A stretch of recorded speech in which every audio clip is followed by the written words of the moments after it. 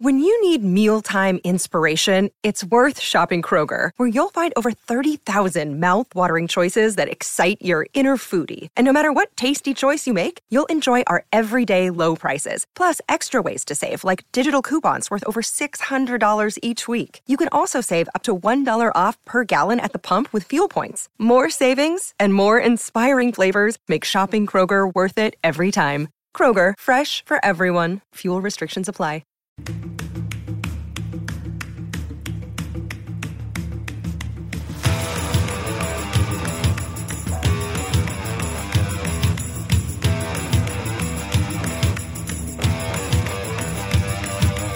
Hello and welcome to the latest edition of the Daily Record's Off the Record podcast, our weekly chat with some of the biggest names to have graced the Scottish game as we dig beneath the surface to get the inside track on the biggest stories by the men who made them happen. I'm David McCarthy and I'm joined as always by Keith Jackson, and we're both delighted to be joined today by an Australian who is held dearly in the hearts and minds of every Celtic supporter. No, not Ange Postecoglou, although no doubt his name will crop up in the conversation at some point, but Scott McDonald, the former Celtic striker, who scored 64 goals, including some unforgettable Champions League crackers in a 3-year Parkhead stint that was only part of a long and illustrious career that also saw him represent his country 26 times. Welcome to the show, Scott. Thanks for joining us. Thanks for having me, guys. Almost Scotland, not quite. Obviously played for Australia in the end, but that's something we can probably talk about as we go along here. That's right. I tried to get you to sign for Scotland, didn't I? Yeah, you did at one point. I think obviously with your contact with Walter at that point, I think there was contact made. There was more than one time that was made, but in the end, still probably, in my mind, I obviously chose Australia for the reasons of being born here and starting my career here. And do you ever regret that? Look, I've spoken openly about that previous, and hindsight's a wonderful thing. And in terms of obviously reaching the highest level and playing at World Cup level, I think choosing Australia was the right choice. But that didn't quite work out the way it was meant to, which is obviously a huge regret. Probably the only thing that stings me throughout my whole career, still to this day a little bit, but I'm more at peace now, obviously, with it. But look, I think being or living in Scotland and the UK for as long as I did, and still now probably more than my time in Australia. All my adult life was in the UK, and for me, I felt very much Scottish. Come from Scottish heritage with mum and dad, and was brought up with Scottish football and being a Celtic fan. So, and look, just all my teammates as well, they just got me at Celtic and whatnot. So for me, it was a tough decision, but the decision by the time I got to Celtic was already made for me. And I wanted to play for Australia, but the coaches had different ideas. How close did you come, Scott? Just remind me, how close did that all come? Did you actually speak to Walter about it? Did you? I spoke to my Malpass about it. It actually started before Walter actually got the job. It was previous to that, and Mo Malpass was obviously assistant coach at Motherwell at that time, and obviously he was trying to get me to join the Scotland under 21 squad. Previous to that, and obviously Bertie Vogts was in charge, and at that point, playing under 21s level wasn't for me, and then he left, and Walter took over, and then they were having B games, national team B games, which didn't classify as an out-and-out sort of international game, which I just wasn't willing to put myself forward for. I was asked to play in one game. I think it was at Rugby Park, actually. There was a Scotland B game against someone. I can't remember who it was against, but I actually declined it because I felt if you're going to commit, then you have to commit to me and then give me a full cap. But that just never eventuated. I was still at Motherwell at the time. I think if I was at Celtic, that would have been a different story, but I was still at Motherwell. So at that time, they weren't willing to do that. So I just, I chose to play for Australia, and I think rightly so. You go with your heart and what's meant to be at that point. And for me, I developed as a young Australian player. I left at the age of 16, but I never got that opportunity. I only got that opportunity because I was playing for my national team under 17s level, and we went to the World Youth Cup and played in the finals there. And from that, I got my opportunity. So there is a level of loyalty towards that. And then throughout that, I played through every campaign with, under 20 levels, actually twice under Ange, which we'll get to. And then obviously for the national team itself. So it was a wonderful experience, 26 caps, could have been a lot more, but sometimes these things happen in football. How, if Scotland had said, right, forget about the B stuff, the B games, but here's a cap for, a full international, would you have gone for it at that particular time? I probably would have, yes.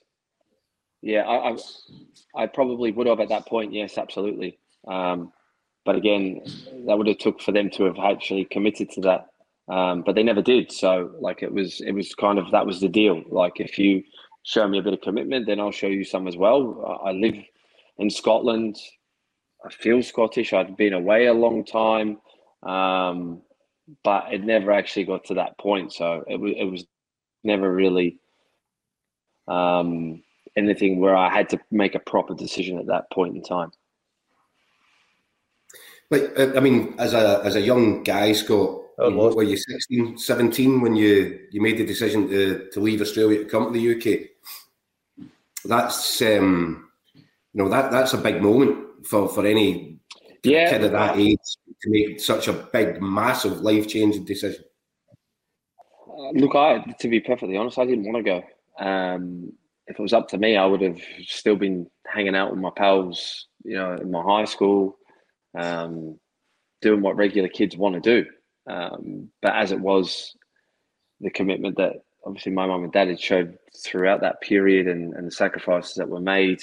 Look, mum was totally against it, but I think dad was the sort of the forefigure that actually pushed it and said, look, we've got to let him go. We've got to let this happen, because if we don't, then we'll regret it as well as he will for the rest of his life. He's got to at least try and get over there and see how he does. So I actually went across to Southampton. They approached us after the World Youth Cup. We actually made the final of that World Youth Cup. We got beat by Brazil in penalties, 8-7. Adriano and Dani Alves were a part of that Brazilian squad. They had a wonderful team. We had an exceptional young team at that point with the national setup, and just it shows you what you can do when you've got a good coach and you're structurally right and you spend a lot of time together as a young group. From that, we all benefited and got the reward of, obviously, a lot of us got the opportunity to go overseas, and that was the case with Southampton. And look, we had a look at it. Me and my dad, we went for a week. It was interesting because I was there for a week, and I think I was about 2 days in, and still a good friend of mine, Brian Howard, was like, pulled me aside after 2 days and went, look, the coach has sort of, told the players to kick you. And I was like, all right, okay. Oh, why is that? Oh, because you're an Aussie and you've come in with all this swagger, and he's talking about trying to bring you down a peg or two. So just be careful. So that was my welcoming to English football at that point, which sort of gave you a wake-up call before you even got there, that this is what it's going to be like if you get there. Who was the manager? Easy, and people are going to make it tough for you, and you're an outsider. I can't remember the youth team coach's name, probably for a good reason. But the actual head coach at that time was Dave Jones. Right. Dave Jones lasted 24 hours and he left. Obviously, due to all the controversy that was going on at that time. I actually met the then chairman at that point, and he had a big black eye, and everyone was talking about that Dave Jones had actually punched him in the face when he told him he was, on gardening leave. However, it was a hockey injury by all accounts, apparently. But then, obviously, 24 hours later, in walked Glenn Hoddle and John Gorman, who were absolutely brilliant, I have to say. And John Gorman was a wonderful man and a great liaise between first team and the rest of the football club. You could see why he went everywhere with Glenn, even within the England setup, because he's just a special man. And made everyone feel special within that group. And you need people like that to be successful. And he was certainly a lot of the reason why I think Glenn, done well as a coach at times, because he had John with him. How close were you at this period to knocking on the first team door? Still a bit off? Look, it took me about 12 months. I think the first 6 months, I came halfway through a season. So I come in the January window. And as you can imagine, as a 16-year-old boy, moving halfway across the world, not having any parenting or people to tell you what to do, it's sort of, you're living the life fantastic and start to realize there's other things out there. But after about 6 months, come on, hey, enough of that. I was always well behaved, but like after about 6 months, it became a reality of the reason why you were actually there. And I think a lot of us foreign boys that were coming over, because there was quite a few Aussies that went through that period of the first 6 months of thinking it was great being away from home and living the life fantastic, no parenting and just, going out there and, having a different type of lifestyle. But you soon, realized that, there for a reason, put the head down and managed to sort of, start edging closer towards that first team, playing a lot more. The beauty of back then, guys, was that if you played in the reserves, it was Premier League reserves. So it was proper reserve football. You had senior men you were playing against. So I remember playing against Chelsea at one point, and you had Winston Bogart, who was on 50 grand a week, and people were telling me he only flew in. He flew in every day from Ajax or from Amsterdam just to come and train and then fly home. You know what I mean? It was incredible. You had Albert Ferrer, Dan, players like that playing against you. Good Johnson, Mikel Forsell was playing. There were just top players in all the Premier League sides, and it left a big impression. It was fantastic to get that experience. And then, not to say that on the other hand, we had the likes of the experienced Francis Benali, Jason Dodd every now and again played, Matt Letitia, Gary Monk, who obviously went on to be Swansea manager, Dan Petrescu, Andrei Kanchelskis was playing with us, Joe Tessa. I mean, there were just so many players that would come and play in the reserves, and it was proper learning time for us as young players, and to play alongside them. Don't get me wrong, sometimes when they played, your team was worse off because some of them didn't want to play, right? Because they'd rather be in the first team. So you had to do a lot more running. When Matt played, didn't realise that you were actually doing all the running. You weren't getting any chances that night because you were doing all his running for him. He was getting the chances, and you were just being the runner. But it was a wonderful experience. They managed to break through. Glenn had left to go to Tottenham. Stuart Gray had got caretaker role and then took over completely. And I managed to then sort of break into the first team. And I'll never forget my debut because it was 9/11. It was on 9/11. My actual first team senior debut was on 9/11, which was incredible. Brighton Hove Albion away in the League Cup, and we're all sitting in the hotel room, and then all of a sudden everyone's bashing on your door, turn on the news. So it was a day that obviously for a lot of reasons I'll never forget. The game went ahead, which was touch and go, because everyone was a bit skeptical about obviously what had just happened, but it went ahead and we won the game 3-1 because we'd been struggling in the Premier League itself, and then come off the bench on a couple of occasions, and the manager just wanted to make sure that he was bringing me in, bringing me out.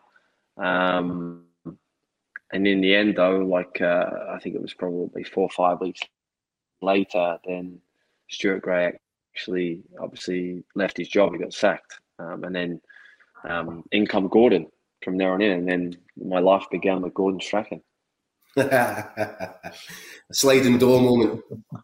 Yeah, absolutely. So because we both hated each other at that point. So, you know what I mean? It was like we didn't get on.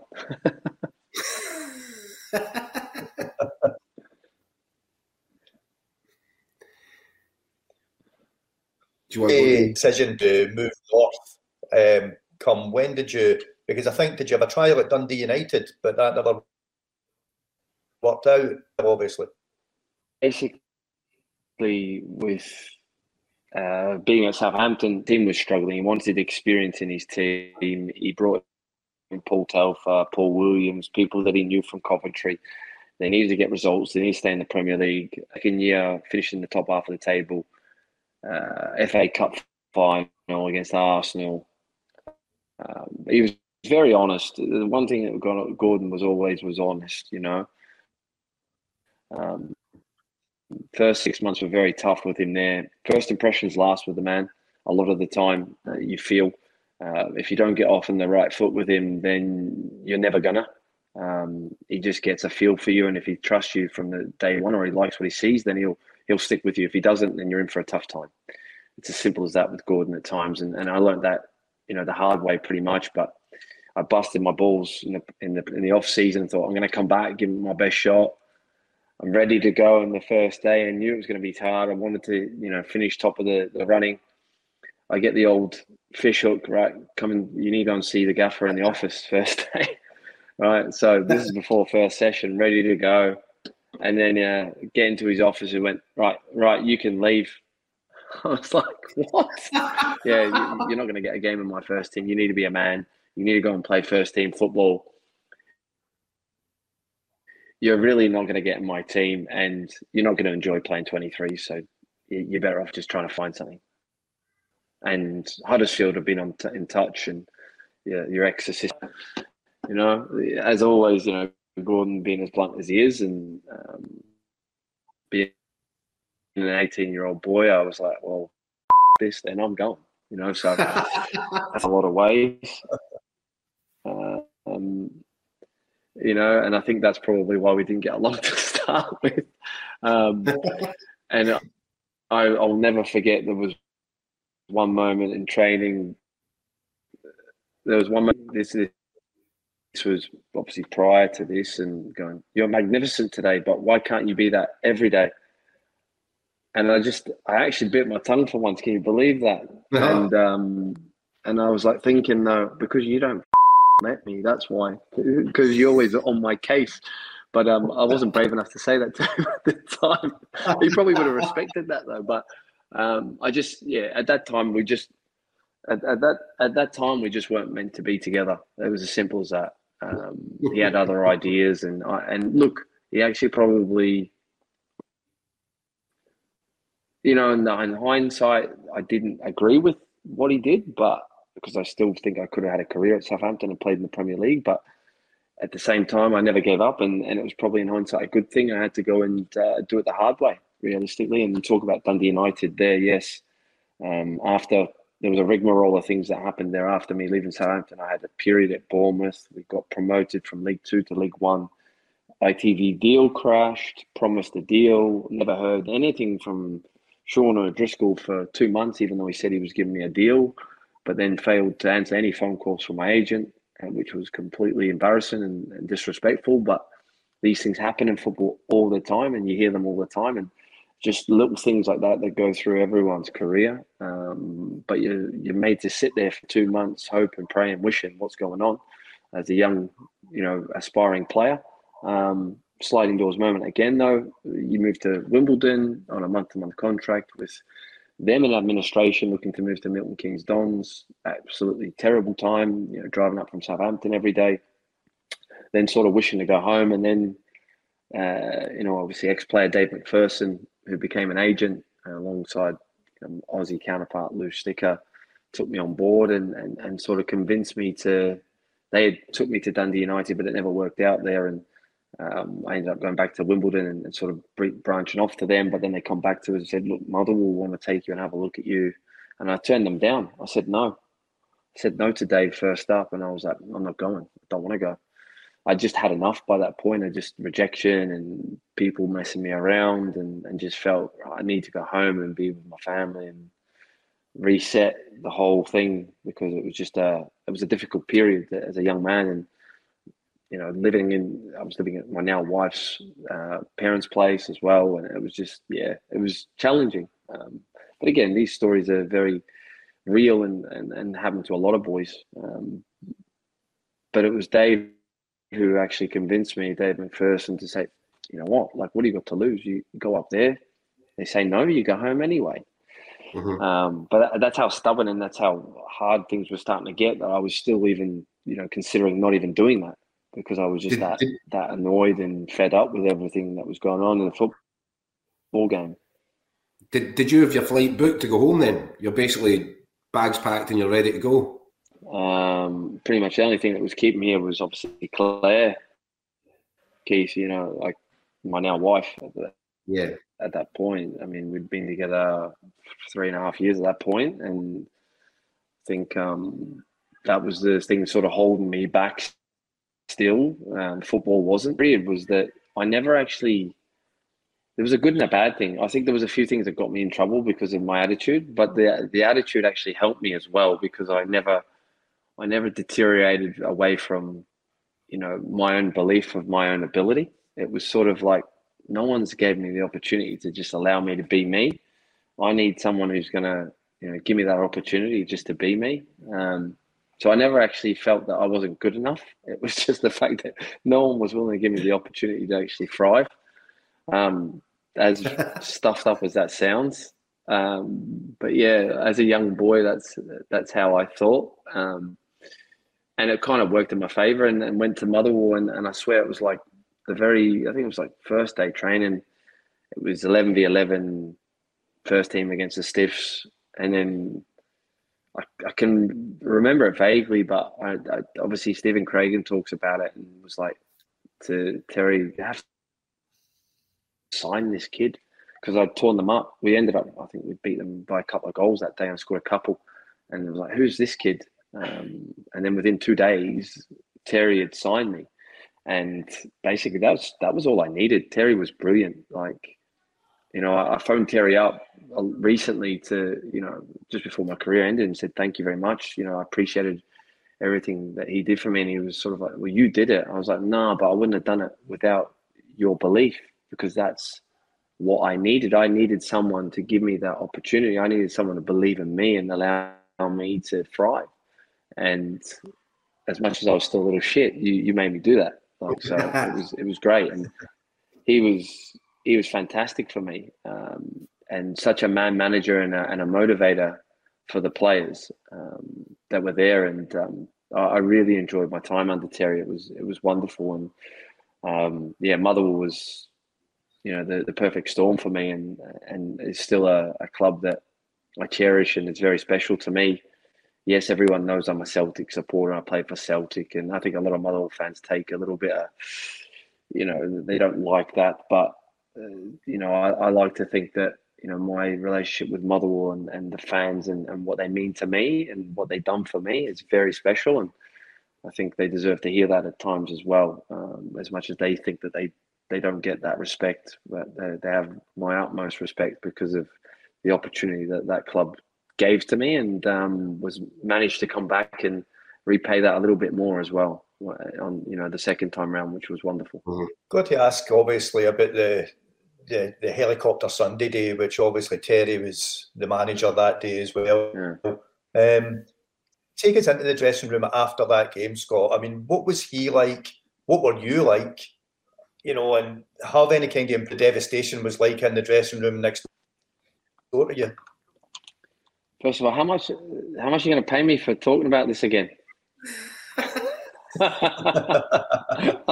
Obviously, I'm. What I mean, it's a defining moment, though. Friends, you get a friend's fee. That's it. Look, absolutely. If I had $1 for every time, I wouldn't even bother talking to anyone. But look, it was a defining moment, absolutely, in my career. There's no question about that. If that hadn't gone down the way it had have, then would I have had the career that I had? I'm not so sure. No, absolutely. Looking in that game, we had a wonderful season up to that point. We'd reached the League Cup final that year. I was having a very good season myself. And look, we went on a lot of money. You know what I mean? Like, I think I was on probably about £350 a week at that point, being real with you. Right. And at that point, like we were on, I think it was like at times £500 a win. That's how much we were on. And then in top six, because we'd made it, the club had agreed to give us double bonuses for any wins that we had in that top six period. So those 5 games that we had, we were on double bonuses. So anything we were to get was unbelievable. It was amazing money. So from that perspective, we had a lot to play for still in that last game because, you know, for us, the reality is like that pays for your holiday, a lot of these things, you know, like, or what you're going to do in the summer. You know what I mean? Like, so this is the gap and the massive disparity, and still is in Scottish football, that people tend to forget, you know, that what, you know, you get at other clubs and what the money that some of the younger players are on and whatnot. And then people want to like talk crap about you and say you did this and shouldn't have done that. Hey, mate, I'm actually trying to make a career for myself. You're the one who's on 20, 30 bags a week. Don't complain to me about me doing my job and you're not doing yours, right? I'm actually, I got to the point where I was pissed off with those chats and people talking crap, right? And how they want to talk about my actions in that game. Worry about your own actions and what you didn't do, because essentially that's why you didn't win the game, not because of Scott McDonald, because there was chances there for them to create their own history and they failed to do so. Who was it, how Scott? it went down thereafter was. I don't need to mention names. Everyone knows who's talked about it and what they've said. So I don't need to talk about them in name. You know, they want to talk about my name a lot, but I don't need to do the same. You know, and for me, it's I did my job. I was a Motherwell player. Did I celebrate? Yeah, I did. Did I know what I was doing? Hell no, I didn't know. I still don't know what I did to that day. I was in shock. I was in awe of my first goal because of probably one of my best goals I ever scored, you know? So in terms of how it come to me and the reaction I did to hit it over my head, it was a wonderful goal. Absolutely wonderful goal. You could have put 2 keepers in there. I don't think he saves it, you know? So it was just that instinctive how it hit me and I hit it over my head. And I think from that was the reason why I did celebrate. The second one was just, oh my God, I can't believe that's happened again. But from that point, you're walking back to the halfway line and you're shitting yourself because you just realize then exactly what's happened. But to that point, you don't, because you've just scored goals. You score goals. You score goals against a big club. You celebrate. You don't think anything of it at that time. Like people talk about because you're a Celtic fan or not. I know loads of players that, you know, name me one player that doesn't try against any team that when they're a professional footballer. Not many. And if they do, they don't deserve to have played the game either, by the way. Yeah. You know, so you're there to do a job and play for your club and play for your team that you play for and your boys that you're with. You know, so I didn't know if Celtic players anything. They didn't know me anything. They weren't going to give me anything for free, were they? So, you know, as much as they tended to offer you it at times, certain ones, as you know, thinking it was banter and disrespect, but you know, that's fine. That's all part of the game. But don't cry about what I did. You know, so worry about what you didn't do. That's always my gripe with the whole situation of that and people talking about it. But it is what it is, and I went on to make a tough decision after that because. Well, it wasn't tough for me, but it was tough for everyone else probably to accept that I chose Celtic. But I was willing to take that pressure on and take that challenge on when people seen that happen and people thought I'd probably just be a part-time player there.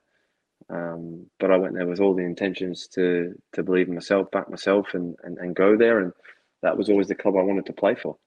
Well, that's an interesting point, Scott, because I think the first time you and I ever speak is about 6 months before that move to Celtic. And we had a very interesting conversation. Do you want to talk us through it? Well, yeah. I mean, you are. Yeah, well, you allowed to talk? Am I allowed to talk about that now? Yeah, are you okay with that? Yeah. Yeah. Well, you tried to sell me out for Rangers, didn't you? And you know, at that point, it was kind of like through Walter sort of asking the question and for me, it was kind of like at that point, I'm not going to get a call from Celtic after what's just happened. Certainly not. That's just in the reality of how you think, that there's no way they're going to come calling for you. Rangers did come calling, and it was like, well, I'm at Motherwell right now. I need to grow as a player. I need to, if I want to get better, what a wonderful opportunity to play in European football and a chance to win trophies at that time. And it was something that was of interest for me, absolutely. But, you know, good things come to those who wait, and everything happens for a reason, they say, don't they? At that point, it wasn't meant to be. Motherwell didn't want it to happen. Now, I've got to say, Scott, do you think if that conversation doesn't take place, if, you know, this is Rangers trying to find out if, you know, this mad Celtic fan, Aussie, would consider making the move? Obviously, the story gets out. It goes right down to the 11th hour on transfer deadline day. It doesn't happen. Do you think Celtic happens if all that doesn't happen? Do you think Celtic would have come in for you if they didn't, you know, if it wasn't for the fact that they knew Rangers would try to sign? No, I don't. Do you believe that? No, I think that's exactly what happened. I think that Peter Lawwell saw an opportunity and just went straight in there and thought, I'm not going to let that happen to us. And so he made sure that he went in and got you. Well, let's be real. If you're looking at history at that point, there was many of those signings, neck and neck, toe to toe with both clubs. Scott Brown, Kevin Thompson, Chris Killen, Derek Reardon, Scott McDonald. You know, there was many at that point that it was neck and neck for both clubs to make sure that they didn't miss out on some of the local talent that was in Scottish football at that point. So I think it was definitely a turning point that made Celtic turn their heads and go, are we going to let that happen? Look, and I think my performances against Celtic when Gordon was there, and that was the reason why, though, that they did come calling. It wasn't just because Rangers were interested. It was because of the performances that I had played. And look, speaking thereafter, there was one game we played Celtic in a League Cup semi-final at Hampden. We lost 2-1 on the night. And I remember, well, Steve McManus told me thereafter, when obviously I went to Celtic, but Steve McManus played as a right-sided centre-half that night. And deliberately Gordon played him there because I was always, which looking back, yes, I did, always used to drift to the left-hand side and cut in and scored a lot of goals from that area. When I was at Motherwell, used to drift in the channels there and then try and, you know, be 1v1 with fullbacks or centre-backs and try and take you on from there. So he wanted a left-footed player to play on the right side of, right centre-back, which is rare. But it was because he knew that I was going to cause the biggest threat of coming in and cutting inside. So that's a level of respect that you don't see all the time in Scottish football with a lesser football club. I didn't really take that in at the time, but obviously that shows you, if you were to look back at things at that game, that was the case. And they were the reasons. Gordon had already sort of looked at me and sounded me out as well. So I think that was just the pinnacle of it. The pushing point was obviously, the tipping point was then that Rangers had already tried to jump in before that. I think Celtic were in mind of it, or Gordon was at least. But I think then that made the decision for him. And I still think it's one of the oddest transfers because I had 2 years left on my deal, and a deal was done and agreed in March time for a transfer fee, which realistically, guys, that doesn't happen. Usually happens at the end of a season. But I'd already signed the pre-agreement in the March time to go to Celtic, which is, it's not really heard of, really. Well, you were raging at the time when the Rangers thing collapses. I remember you were furious with Motherwell, but it does turn out to be the defining moment of your career, doesn't it? This turns out to be the best when the rage takes hold when the deal doesn't go through, but it turns out to be the best thing that ever happened to you. Yeah, absolutely. I mean, but the thing was, it was never going to affect me. It gave me more confidence than anything else. It never affected me because it's like, I remember me and Mo Malpass had a few arguments and ding-dongs about the whole situation, about the Rangers one. And he was talking about Jim McLean never letting him go anywhere. And I was like, well, you're not Jim McLean for one, and I'm not you. you know. So it was kind of that discussion at that point. But he kind of is like Jim McLean looking back. But you know, I mean, I was difficult to deal with. There's no question. But like, it was never going to affect my game. I ended up scoring a double in Scottish Cup the next 2 days later after window shut. So it was like, right, game on again. And then we had an argument about me signing the contract on a Friday, and we played Dunfermline on Saturday, and Mo turned around and said, "You're not going there to sign that." And I was like, I'm going because the club's agreed the fee. I'm going. I'm signing it today. You can get stuff. So I ended up going and signing it, playing the next day, scoring another double. So it was like, right, it ain't going to bother me. Like, we'll just get on with it, right? Managed to stay up that year with Motherwell. And then look forward to the following season, which was a surreal off season because you're panicking, because you're like, this is another level now. You're going in a professional environment. It was like you were in pre-season before pre-season, that whole off season. It was incredible, you know, like just trying to get ready. And thankfully, yeah, I impressed a lot in the first couple of weeks in Switzerland. Switzerland was a great time and great memories, running through the forests and doing pre-season there. And I think we've done this. We had Gregory Dupont. So Gregory's now obviously gone on to massive things with Real Madrid and the France national team as the head of strength and conditioning sports scientist. We got him from Lille at the time, was highly regarded, and Gordon hardly let him do a hurdle. You know, when he was a Celtic, you know, he wasn't allowed to do anything. But you know, just as it was back then, because Gordon was, you know, worried about it making players soft, which I could understand as well completely. But Gregory was wonderful, and he did this new yo-yo concept where yo-yo usually back and forth, right? You would go to a line, the thing would beep, and you would run back. Whereas this one was a full 400-meter track, and every 20 meters there was a cone, and you had to get to the cone for every beep. And I just remember, obviously this is my first time. There's Tommy Gravison, ex-Real Madrid player. And you're thinking, wow, Tommy Gravison, Yuri Jarosik, he's been at Chelsea. Magic's played, you know, scored loads of goals for Celtic last year. Up against it, Kenny's still here. Talk of him going somewhere in Italy, scoring goals for Scotland. All these big players, and fucking hell. But I remember Tommy going, "All right, lad," you know, with that German.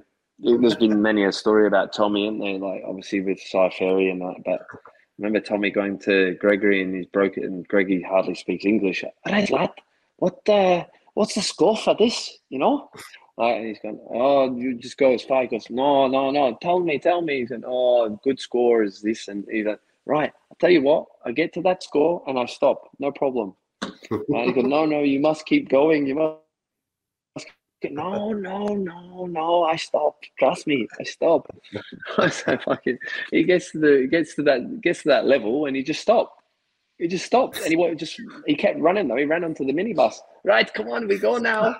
Just wanted to leave. The fucking everyone's just looking at him, man. He was, what a character.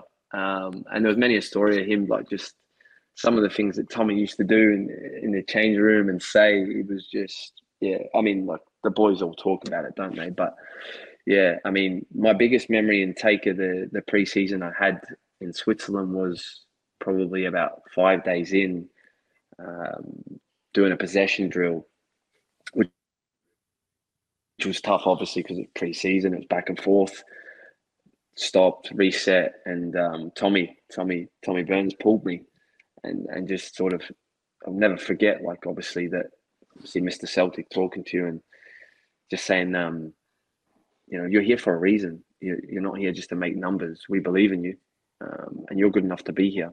Don't worry about all the noise outside or what you've done previously. It's not a problem for me, son, and it shouldn't be a problem for anyone else. Go and do the business. And that was, for me, it was more than anything that Gordon could have said or anyone could have said. If Mr. Celtic's all right with you, you're good, you know? And that's how it felt. No one else could say anything about it, you know? I'll never forget, I turned up, and this is no lie of word. Not many people know this. I walked in, and there's about week one, maybe 10 days in, you get your season books. So you get your season tickets given to you for the new season. Like, so you used to get two each. You get 2 comps and you get your 2 season books for the season. I remember going into the ticket office to get them, and the lady who served me to give them, she just started abusing me, like literally abusing me. Like, I'm like, I play for Celtic, right? She just kept going, like, about the Motherwell thing still, and I'm like, right, okay, can I just have my 2 tickets and right? And I never forget the boss come, and like the boss come in and like everyone come in and like pull me in the office and say, "You're all right?" I'm absolutely fine, but who was that? Like, you know what I mean? Like just proper, like, it just went for me. I was like, some Celtic fans that listen to this will go, "Oh, too right. You got that. You deserve that." But I was just like, well, I'm part of the club. But after that, but again, it was like water off a duck's back at that point. I just couldn't give a shit. I was ready just to go, and that actually motivated me more. It actually did me a favour. People that actually doubted me at Celtic was better than people that doubted me on the outside, because it was just like, well, give you 2 fingers then, because you're helping me actually be better. It's not going to make me worse. I was the type of guy, and always still am now, if you want to ask questions of me, I'll answer them. That's just my nature and my mentality. That's how I was built, and got me probably to where I was. I was an Australian young boy that had no right to play professional football, if you look at law of averages, right? So my skill sets were good, but they weren't amazing, particularly at that point. But my mentality got me to where I needed to get to. That was huge. And that's the thing that I still go on about, that Australian football has lost a little bit along its way from that generation that was so successful, and the mindsets and the mentality of the player and what they brought out with their talent. And as we got on, we got better. I was certainly a good footballer by the end, but if we're talking about the beginning, it was more about my aggression and my ability and my belief in my own ability at that time. I remember having a conversation with you. Sorry, Davey, on you go. Go on. No, I was just going to ask, I thought that is obviously then playing Champions League, something that you wanted to do with Celtic. And I just wanted his against AC Milan, which, obviously last minute winner. Fan comes on the pitch, Duda goes down as if he's been shot, despite the fact the guy never even really touched him. Just what that was like for your perspective. Again, it was obviously you scored the goal. You don't really know what's gone on because you're too busy celebrating anyway. You see Dida down, you think someone's punched him. There's a bit of panic after the game, a little bit of worry because of the crowd injection. You don't know what's going on. Excuse me, until obviously you see the replays and there's not really anything in it. We didn't believe there was going to be anything to come from it because there was nothing in it. But you're not sure because people are talking about docking points and whatnot. But there's a story that went around a lot at that point because me and my wife had just moved into a new house, and we had wanted these nice carpets and everything. They were a lot of money because they were from America. They were imported and they were quite thick and everything. I was just like, yeah, I want these carpets. But the bonuses you got for Champions League was very good. Yeah, right. So it's like, so I remember coming in and seeing my wife at that point, or my girlfriend at the time, and in the the parents in the family room and that, and Claire's just going, yeah, we can get the carpets. It's like, yeah, don't worry, I just got to get taste of my arm. We'll just the carpets are good, yeah. It's brilliant. You know what I mean? And I think even that night, I remember going into the changing room and Stephen Presley was injured at the time. Or no, was he? No, he must have been on the bench. He'd just come back from injury. And obviously, if you're on the bench, you still get the bono and that. And he was like, that's brilliant. I can get that bike for my son. Just little things like that. It's just good banter, right? But it was like every penny counts, So it was like, yeah, it was good fun, good memories. Talking about Champions League, Scott, we spoke to Steve. Besley just on this and on this same show, and he said that when he came to Celtic initially, there was a bit of animosity in the dressing room, particularly from Neil Lennon, who just basically hated Elvis as a player when he was playing with Hearts. Did you feel any of that because of the baggage for Motherwell when you walked in? No, because he wasn't there. He'd gone, so I was lucky. I didn't need to get him on the pitch at that point. He only for a little while, because he'd gone to Forest to finish his career, but didn't enjoy it, and then ended up coming back as a coach. And obviously, as a coach, it's different as you are as a competitor, as a player. So I think if he was there as a player, he would have gave me a few stiff ones, 100%, which is fair. And like I would have took that.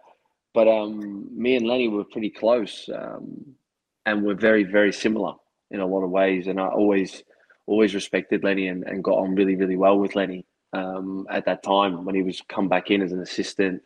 And he was passionate. I'm passionate. I loved playing for the club as well, and loved, the big occasion. And he could see that, and I think he respected me hugely when I come to the club. And yeah, for me and Lenny always got on. But Elvis was always an antagonizer anyway. The one he used to antagonize the most was Aidan McGeady. Not hard with Aidan. Anyone can antagonize Aidan. Like if you say something that's a bit smart aleck to him, you'll have a little nibble. But like Aidan was great value too. But Elvis, because he was getting older, always in training used to yell, "Offside!" Offside. And then Aidan would be like, "What are you calling offside for? Training. It's offside, wee man. You're a mile off. Get on with it." And just constantly, every day, I'd be like, "Was that one offside as well, Elvis?" Just funny things like that, But Elvis was great. The second best dressed man in Scotland used to come in and say, he used to have his wee scarf on and that in the mornings, and his loafers, So he was brilliant for our changing room. Like, he was a proper leader. Didn't play as much when I got there, but Elvis was great. I really got along well with Elvis. He used to deflect all the time. He used to go, "Oh, look at you! You look like you put on a few pounds this week, man." Just like, I was like, "Yeah, but I'll run them off, Elvis. You're not even running at the moment, pal. So just take it easy, But just the banter was always flying. That was good. It was very open, honest changing room, proper men, and I loved it. It taught me a lot. It still has a lot of ethical things about that group and how we run things that I still believe in to this day, even with my own groups. It's got harder because the younger generation are a little bit different, but there's still good values within what we used to have, and the open honesty within that, and how we used to push and drive each other. And I think both sides had that at that time. Mm-hmm. But it was great. It was great to be a part of it.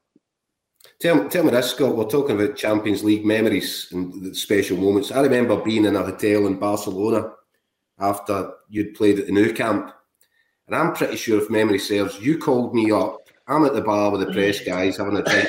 You phoned me up looking for a pair of jeans because all you had was a Celtic tracksuit, and Ronaldinho wanted to take you to a nightclub. Am I right? Well, to be fair, we just got knocked out, so I think it was all right, Jackie. You know what I mean? But yeah, I had quite a fair few friends that had come across for that game. I think my mate ended up going to H&M anyway and getting a couple of things for me and a couple of the other boys at that time. We ended up, I won't name the other parties that were there, but we ended up obviously sneaking out that night down the fire exit, and we'd asked the guy to take us to a bar. This is brilliant, right? So he's going, "Yeah, no problem. We take you here. Yeah, nice disco, right?" So we're going, right, okay. So I opened the doors, and honestly, it was like, one of those scenes out of film where you open a pub door and everyone just looks around at you. Right? There's But there's about 4 or 5 of us, and all you can see is green and white jerseys everywhere. And then fucking we come in, and it wasn't a bar. Let's put it that way. I'm not going to tell you what it was, but you can imagine what it was. And we realized straight away, and we're like, let's get out of here. This isn't where we're meant to be. Right? So, everyone's like, just about at that point, there was no like phones or anything like that. There were at that point, they weren't a hiding thing. But it was like, wow, that was we got out of trouble on that one. Jeez, oh. But we ended up going to the nightclub afterwards, and it was just apparently it was the place where everyone went. And there was Ronaldinho and Deco and a few others. And as you can imagine, they had the VIP area, and they'd recognise a couple of boys. There was one of our players who still had his tracksuit on. I'm not going to name his name, but casually just turned up in the nightclub with his full Celtic trackie on, which was incredible. Fair play to him. I wouldn't have the balls to do that myself, but he did. And I think from that we got recognised, actually, and that's when they pulled a couple of boys up. They spoke no word of English between them two. I didn't really talk to them. I felt a bit awkward. I think some of the other boys did, and then it offered some of the boys to go back to a party, but by this point it was like 5 a.m. in the morning. Obviously, bearing in mind the game had finished. The game had finished at like 11. You're not getting home till 12 at night anyway, so you're out late. And the flight was like at 9 a.m. the next day. So, sometimes we do silly things, don't we? But we weren't the first, and I'm sure we won't be the last either. But all's well that ends well, and we all got on that plane, thankfully, as well. Didn't Ronaldinho offer to take you to Ibiza on his speedboat at some point? No, he lived in. I think he lived in Mallorca. I think that was like he lived. Yeah, he lived off on the island, and like he was in his big Hummer, and it's like 5 a.m. in the morning. You're just seeing like all these 1 girl, 2 girl, 3 girl, 4 girl, 5 girl, just all going in his Hummer, and he's going like this, in the car. Apparently, getting people telling us that he's getting the boat back to his house because he didn't live in Barcelona itself. By all accounts, whether or not that's true, I don't know. I never found out, but it was quite an experience. Good times. Brilliant.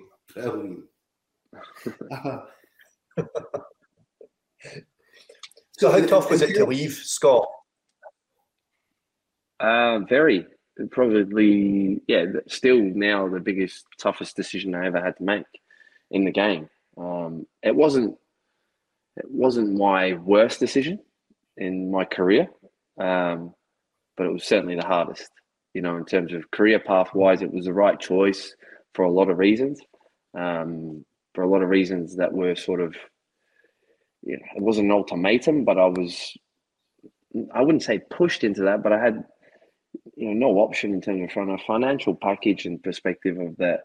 If a club's willing to offer you a larger deal on a longer term contract with a lot of things to entice you to come along if they were to get to the Premier League as well, and the belief I had in the manager and Gordon Strachan, the only reason why I would go to the Championship in the first place was because Gordon had went there, or else I wouldn't have done it.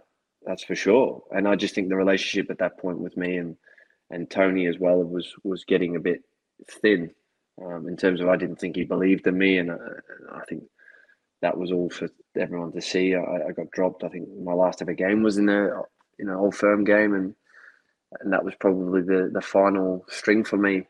When he dropped me for that game, being that my record in those games, and I come on and scored as well, and I just didn't agree with it. But again, I'm not the manager. I am now. I'm a manager now, so it's a little bit different how you think. And as a younger player and how you think, and it's all about you. It's totally different. And would I have done it 99 times out of 100? Would I have done it any different? No, because I just think what was on offer to me and my family, with my wife being pregnant at that time, and the club not wanting to offer me £1 more than what I was on, knowing that I'd signed a contract there probably a year before that, and there was incentives on that deal to go and earn more money. But even then, they weren't willing to even bump that to that highest level in that contract. I just felt like there wasn't enough investment in me at the club, or belief in me at that time, and they wanted to cash in. So I felt it was the right time. At this point, Scott, the club at this point sounds like a bit of a shambles, because we Scott Brown was on the podcast a couple of weeks ago, and Mowbray goes to him and tells him to find a new club in I think December time. Scott comes back from injury. Next minute he's got the armband. Everybody's all over the place. It didn't feel like the Celtic it had been 12 months previously, 16 months previously. Yeah, look, it'd be interesting to get Tony's thoughts on all that now. And if he'd do things differently, I think he'd probably say yes. I think when you come into a club at that point, look, he was still young as a manager when you really look back at it. Yes, he had success at Hibs, had his bit at West Brom, but then got relegated. Forgot that quickly though. Come into Celtic and wanted to turn it around in a day, in a 48-hour period almost. It was like, it doesn't work that way when a lot of the things had been installed under the previous manager with that regime, and all those players were there before it. It was going to be a slow burner for him, because Celtic's not the type of the club that can just go and fire sale and bring in all these players. It just rarely happens. But he wasn't willing to do that. He wanted to change things. Tony liked the flair player, the stylistic player, wanted to play a fashionable football, wasn't as big on the work ethic or the values of hard work and trusting certain individuals. It was more about the skill sets of players, which I learned even at Middlesbrough was still his thing. And you need a mixture of both, and and what we'd been brought up before that was all built on the work ethic of the team and the player first, and then the talent second. Whereas at times it felt probably under Tony that wasn't the case at times.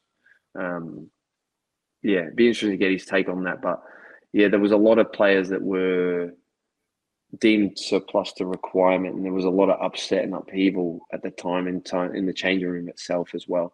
There was a lot of people talking and were upset within that changing room. It was toxic probably, because there was no control. There was no control from the staff. Yeah. And you had, at that point, like Peter Grant talks to me about it, and he'll probably openly say as well, it was the wrong time. He didn't want Tony to take the job. He felt he shouldn't have gone back with them as well. It was just the wrong timing. And in terms of him and Mark Venus, there was no clear message between the two. They were very separate individuals and weren't on the same page as each other, and that was like everyone's looking at him and then looking at the triangle at the top, and he's giving you nothing. It was kind of weird period for everyone, and I think they'd admit that too. And you learn from your experiences all around, and as a young player, as a coach or whatever, it just wasn't a good period for anyone, and it turned into what it turned into eventually. And I think along with that, and the signings that were made and made to feel that you were getting pushed out a little bit, and then the club not wanting to invest anymore in you, it made sense. As much as like you look back and go, oh well, if I had have stuck around for another few months, maybe Lenny would have, put me right, and I would have been the same as Scott and this one. But you live by the sword, you die by it, and at that time it was the right decision for me. You would have seen Mowbray off though, had you decided to stay hanging around. Yeah, I didn't do that twice. Yeah, I know. I didn't even do that at Middlesbrough. Even though, to be fair, me and Tony by that point had to kiss and make up a lot of it. And in the end, I think he actually respected me as a player. That was the thing that irked me the most. That he might say he did, but he might say he did respect me, but it's bad if a player feels he doesn't have that respect. You can't give that to a player. If a player feels that way, then you've not done your job properly. Mm-hmm. And I see that now because I'm in that role as a coach. Let me ask you about that, Scott. Now that you're a manager, how would you, as a manager, deal with you as a player when you were in the dressing room as a player? Yeah. I've had to deal with a couple already, and I'm very much very much understanding. I give a lot more leeway, and I try and make them understand that the mistakes that I made, don't do the same. Don't do it as bad as I have. You've got to this point, but trust me when I say there's only one loser in this argument, and it won't be me. It will always be you as the player. Trust me, I've done it. I've wore the T-shirt. You're not going to win this situation. You're always going to lose it. So you need to decide what you want to do from here. Do you want to be part of this group? Do you want to be part of this team? Do you want to be part of a winning team? Do you want to enjoy your game because I still believe in you? Or do you want to take the other pathway and give it the hard one? And then it's up to you. Then you're making your own pathway for yourself. And I'm telling you, I told you so. That's how I deal with it. Because I've had those experiences. And I've not always been the best individual. I can openly say that. I'm not scared to say that. But again, a lot of those moments made me who I was too, and got me to where I was. I don't regret a lot. There'll be things along the way that, should have handled better. But I like to think I understand my players better for my own errors and judgments throughout, and I use them. I don't forget them. And I think that's a big problem in the game where a lot of managers get a job and then they forget what they were like or what changing rooms were like. And they want to change a room to be a certain way, which just isn't right because it doesn't go down that way. You've always got to remember who you were as a player and what players like and what they want.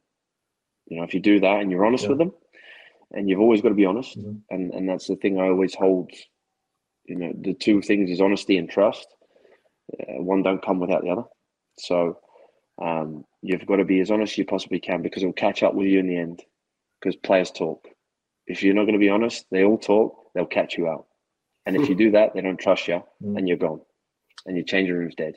Yeah. And obviously that's something that you want to implement over here. But at some point, Scott, I can see there's a little bit of an itch there for you to come back across this side of the world and well, I tell you what, it's not a bad time just now being an Australian manager in Scottish football. Yeah, that's true, or Australian player for that matter. Anything Australian, you'll take it by all accounts. We're trading everything to you guys. That's why our economy is doing so well. So, one more won't hurt, hey? But look, to answer that question, absolutely. Yeah, look, I've got a passion for it, a desire. I've now been in my job 18 months over here. I've learned a hell of a lot. It is a part-time basis in terms of 3 nights a week plus game. But I've found that this has been more challenging in terms of because you have to understand people. You have to understand the players. If you ask anyone that's been in that moment where players have got other things as well as football to deal with and on their minds, you have to play your role in that. You have to support them. You have to have empathy within that, something that I always didn't have as a player. But you have to start understanding their needs, not what you need as well. And that's been a great learning curve. And as much as you can have your ideas as a coach and your coaching philosophy, as everyone likes to say now, it's how you deal with the people first, because they need to believe in you and they need to buy into what you are and what you can do and what you can give them. And if you can give them that, then you're on the right path to doing something special with them, for them to buy into then what your ideas are. And then if they buy into those ideas and they are actually good, then you'll get your success from there because you are good, right? But you need firstly them to believe in what you're trying to give them. And that's always understanding the people first rather than giving them tactics first. So what's the dream for Scott McDonald, the manager? Scott McDonald, the player, achieved everything that he wanted to. Is it the same story? Is it a return to Celtic Park? Is it to become the second Celtic Australian manager? What's the dream? No, I never look ahead that far. I'm not a dreamer. I'm a realist in everything I do and want to be the best I possibly can be. And I'll never, ever not want more. I always want more. So whatever that brings me, I'll still want more. I want to be better. I always want to get better. I always want something more out of, the people that are with me. And I always want to go somewhere better because that's just me. I always want to get better. I always want the best. So I'll never lose that. But I never like dream big. I just get on with the next day, the next day, the next day. It's all about what can I do now? You know, it's not going to be about a week's time. It's about how can I get better now? Because that's the most important thing. It's not about yesterday, not about my career. I've had my career. I don't talk about it. I don't care about it. Players don't want to know about it, right? Because you use your experiences from it, but it doesn't matter anymore. It's what you do now. It's what you do in the next day. You've got to move on quick, and you've got to do that for your players and as well as for yourself. I think that's really important for me. And look, yeah, I believe myself. There's no question in my ability and anything I can do and want to do. And yeah, look, I'd love a crack at, you know, the big time at some point. Absolutely. Again, you've got to earn your stripes, and I'm doing that now. And I'm actually not in any rush either. You know, I've always feel now that as a player, every time I wished for something, it became further away. It was when I actually got my head down and actually did the work, and I actually proved myself and I did good work, that things started to materialize. So I think that you've got to just remember that as you get older and just do the hard work. The only one last thing that your experiences of Ange, because, you know, since you've went to the other side of the world, he's come over this side, and bloody hell. Is it what you expected from what you knew of him? I mean, because let's be honest, everybody over here now knows what to expect from Ange, but when he arrived, I think a lot of people, myself included, thought, this is a bit of a roll of the dice. Yeah, look, I'll be honest with you, and I'm the first to, you know, be over the top with Ange and what he's done there, and how big a feat it is, particularly that first season. But if the truth be told, I was questioned in terms of his ability, not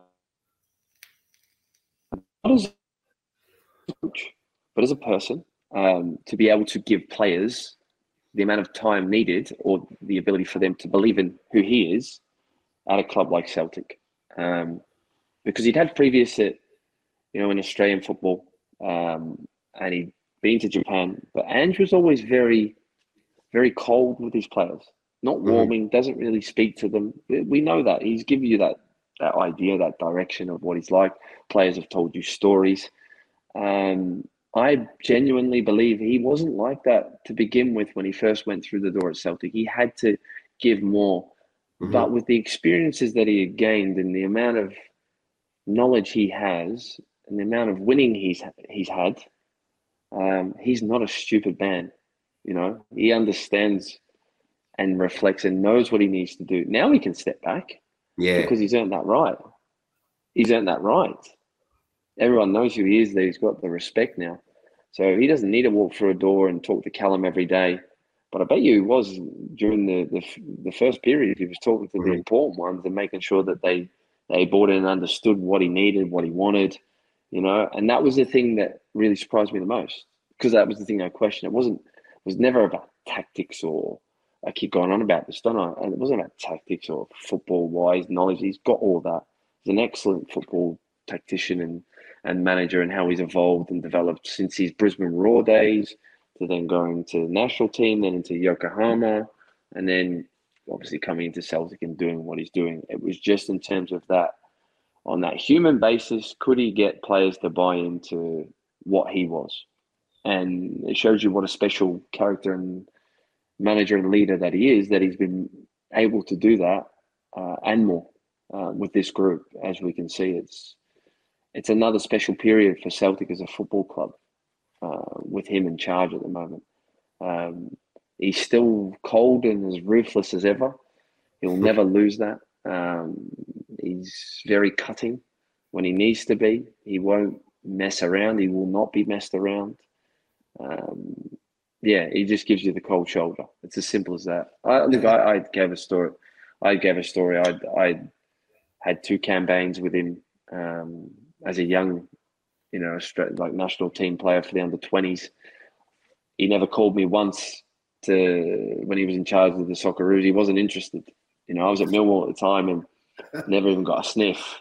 I've still never asked him about that. Maybe one day I will. But, you know, that was just if he didn't want you or didn't like you, that was just it. He wasn't going to reach it. He wasn't even going to give you an excuse or an explanation. He's moving on.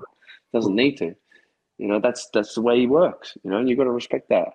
Even as captain of his under-20s, and as the most experienced campaigner at that point, because I'd been in my third campaign in these World Cups, so most experienced by far, and pulled me in his hotel room at the time, and we were playing Brazil.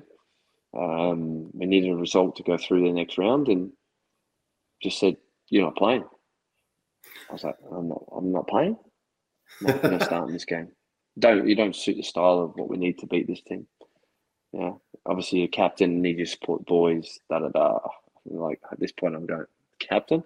I'm not a captain, am I? I'm fucking on the bench. But we won. We won.